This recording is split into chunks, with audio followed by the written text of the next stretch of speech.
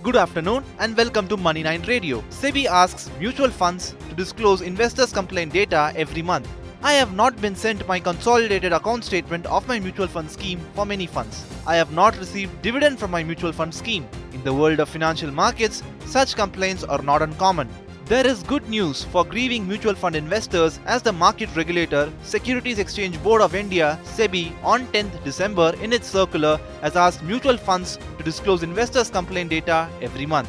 In an initiative to enhance transparency, portfolio managers of mutual fund companies would be required to disclose investors' complaint on a monthly basis on their websites going forward. This is done in line with the investor grievance redressal mechanism. Further, fund houses are also required to upload the complaints on the Association of Mutual Funds in India (AMFI) website.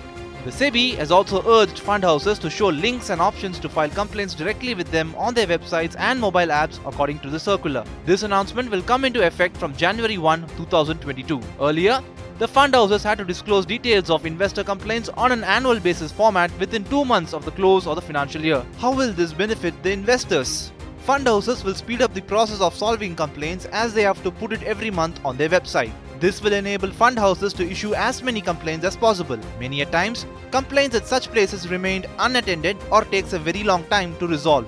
Additionally, when it comes to mutual funds, investors can also lodge a complaint on Scores, a web-based centralized grievance redressal system of Sebi. The complaint registered on Scores against the fund houses should also be uploaded by the latter on their websites. This move will create an awareness with the investors, and more people can expect their complaint to be heard, seen and solved in less time going forward. This report is by Money9's Himali Patel. Hope you find this useful. For more such content, stay tuned with Money9 Radio.